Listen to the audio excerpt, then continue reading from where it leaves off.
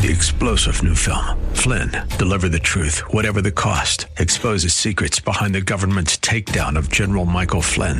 Flynn knew what the intel world had been up to. He ordered the first audit of the use of contractors. This set off alarm bells. He told the truth. He was the most dangerous person for Donald Trump to hire. They had to get rid of Flynn. Flynn, deliver the truth, whatever the cost. Available now. Watch it today. Go to salemnow.com. salemnow.com. I have never had to say to the branches that they should abide in the tree or we wouldn't have any fruit. I've never had to get up in the middle of the night to check up on them or come home unexpectedly and found the branches running around away from the tree. They abide and they bear fruit. You think I'm being ridiculous. However, many Christians think they can live like the devil all week and on Saturday night and then come in and serve the Lord on Sunday.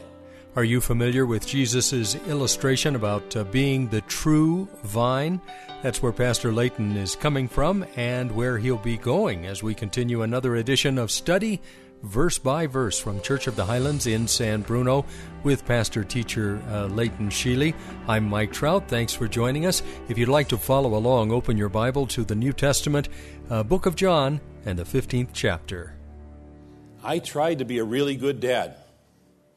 Praise the Lord, in spite of me, I turned out with two great kids. Thank you, Crystal. I tried to do the best dad I could.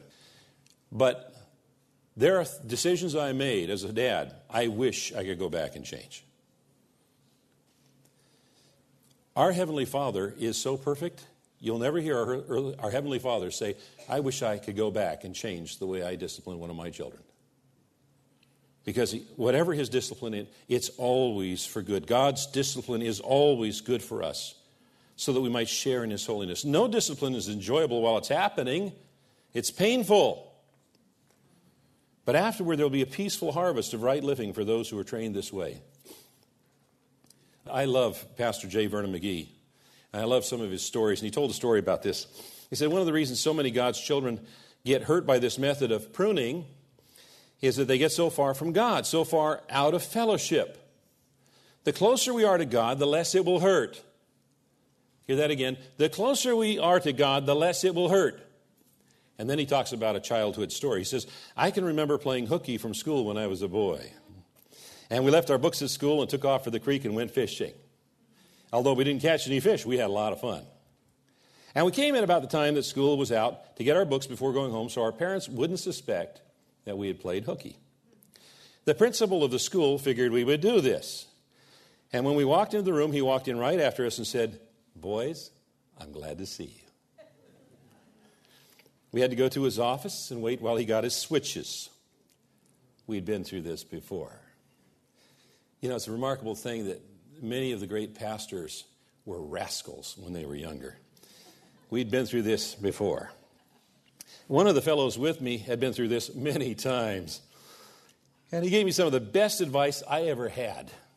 He said that when the principal started switching or spanking, we should move a step closer each time instead of backing off. The closer we were to him, the less it would hurt. So for the first time he hit me, instead of stepping back, I moved in right close to him. In fact, I got so close I was where his hand was. And he wasn't hurting me at all. I tried to wear extra thick pants and things like that. That didn't work so well. I got so close I was where his hand wasn't. He wasn't hurting me at all. I've learned that that's really good advice when the Lord chastens us also. For whom the Lord loveth, he chasteneth. His chastening is not a sign that he's against us. He's trying to get fruit out of our lives. We tend to complain and move away from him, but if we draw close to him, it won't hurt so much. The pruning in this verse literally means cleansing. So the Lord comes into our life. He lifts us up. He washes us off so that we can bear fruit. How does he do this?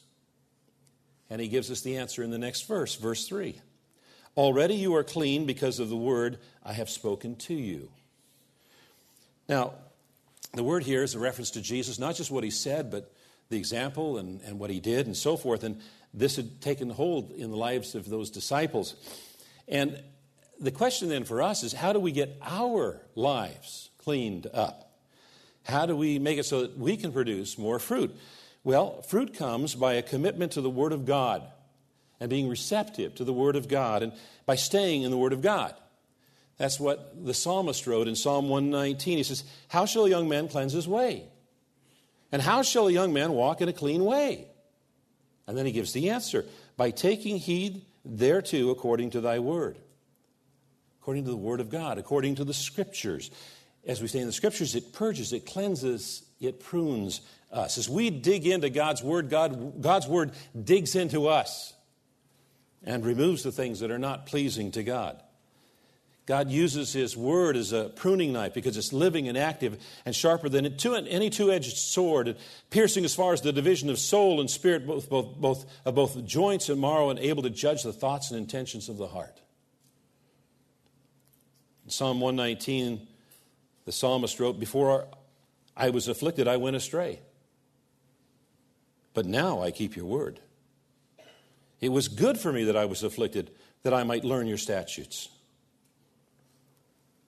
And so, if you're dirty or downcast, then the Father will come and He'll pick you up and He'll clean you off through His Word, whether it's in a morning devotion or in a Bible study or in a Sunday school class or in a sanctuary where the Word of God is being taught. Being in a place where the Word of God is being taught has a cleansing effect on our lives. That's what Jesus was saying in verse 3. Verse 4, abide in me and I in you, as the branch cannot bear fruit by itself unless it abides in the vine, neither can you unless you abide in me. I am the vine, you are the branches. Whoever abides in me and I in him, he it is that bears much fruit, for apart from me you can do nothing. Now the word abide, meno, means something that remains where it is. It endures. It continues in a fixed state. And in this context, the word means maintaining an unbroken communion with Christ Jesus. Now here Jesus emphasizes two important truths regarding spiritual conduct. He says, first off, that all true believers, those who truly abide in Christ, will bear spiritual fruit. There's no such thing as a fruitless believer. And then secondly, he says that believers cannot bear fruit on their own because whoever abides in me and I in him, he it is that bears much fruit. For apart from me, you can do nothing. Now, there are times when believers have lapses and they fail to have be faithful to the vine, but a true branch can never perpetually fail to produce fruit. Now, some people have various concepts of what this fruit must be. Some people think it's success or size or something like that, but Scripture always defines it in terms of spiritual qualities. It is not necessarily soul winning, but soul winning can be a byproduct of the fruit itself. The fruit that's being referenced here is the fruit of the Spirit. Galatians 5 says, the fruit of the Spirit is love, joy, peace, patience, kindness, goodness, faithfulness, gentleness, and self-control. It's this fruit that's being referenced here that is present in the life of a true believer that is connected to the vine. And when we're connected to the vine, it's going to produce effective prayer and perpetual fruit and effervescent joy. Verse 7, if you abide in me and my words abide in you, whatever you ask, it will be done for you. That's effective prayer. Verse 8, by this my Father is glorified, that you bear much fruit and prove to be my disciples. That's a reference to perpetual fruit. Verse 11, these things I have spoken to you, that my joy may be in you and that your joy may be full. That's talking about effervescent joy. And when somebody is filled with this and experiencing this, the believers experience powerful prayer and fruit and joy, people are going to be attracted to that person. They're going to want to know what the secret is. And the secret is Jesus. And being connected to Jesus. Verse 8, by this my Father is glorified, that you bear much fruit and so prove to be my disciples. Now here, the Father is glorified both in the bearing of fruit as well as in continuing to be disciples. And there's this thought that he's trying to communicate here, and that is that discipleship is not static. God made things to grow. And he expects us to grow. And the true disciple is always growing and becoming more of a disciple. Some people think that being a Christian is just fire insurance, escaping the fires of hell. And then they just sit there and do nothing. Sometimes month after month, sometimes year after year, sometimes decade after decade. It should never be. God didn't save us just to keep us out of hell. He saved us so we could have a relationship with Him, a connection with Him. And when that happens, He is glorified. Verse 9, as the Father's loved me, so I have loved you. Abide in my love. If you keep my commandments, you will abide in my love, just as I have kept my Father's commandments and abide in His love. Again, J. Vernon McGee's got a wonderful story. It says, abiding is a continuing communion. That's the relationship between branch and vine. I have a ranch here in California which grow four avocado trees, 3 orange trees, and 1 tangerine tree. I have never had to say to the branches that they should abide in the tree or we wouldn't have any fruit. I've never had to get up in the middle of the night to check up on them or come home unexpectedly and found the branches running around away from the tree. They abide and they bear fruit. You think I'm being ridiculous. However, many Christians think they can live like the devil all week and on Saturday night and then come in and serve the Lord on Sunday. I happen to know this because I tried that for years. My friend, we must be in constant communion with Him to bear fruit. That means when you wake in the morning, when you're at the desk at the office, when you're driving your cars in the streets, you are abiding in constant communion. Well, how do we abide in communion, in Jesus' love? Well, Jesus gives us the answer. He says, if you keep my commandments, you will abide in my love. See, obedience is the key to abiding in Christ's love. And then He turns to Himself as an example. He says, just as I have kept my Father's commandments, and abide in His love. Verse 11, these things I have spoken to you that my joy may be in you, and that your joy may be full. This is one of the favorite sayings of the Apostle John. You know, there's some people who have this miserable concept of Christianity, that we're being invited to have a cheerless, barren, eternal experience. We're going to sit around on clouds and strum the harp for eons or whatever. They just have some. That's not what God wants for us. He wants for us to experience joy in all of its fullness, in all of its abundance. You see, the problem is some people try to live in both worlds. And when you do that, you only end up with the worst of the both worlds.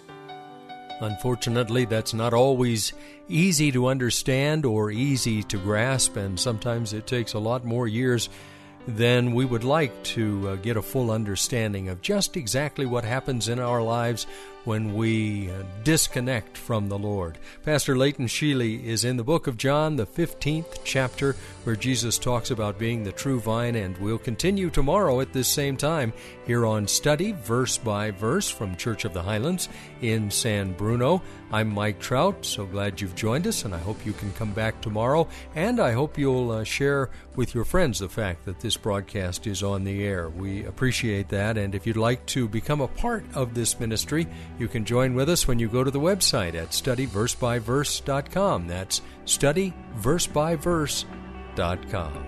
Pastor Leighton will be back tomorrow to open the Word of God and help us study verse by verse. 3-star General Michael J. Flynn, head of the Pentagon Intelligence Agency, knew all the government's dirty secrets. He was one of the most respected generals in the military. Flynn knew what the intel world had been up to. He understood its funding. He ordered the first audit of the use of contractors. This set off alarm bells.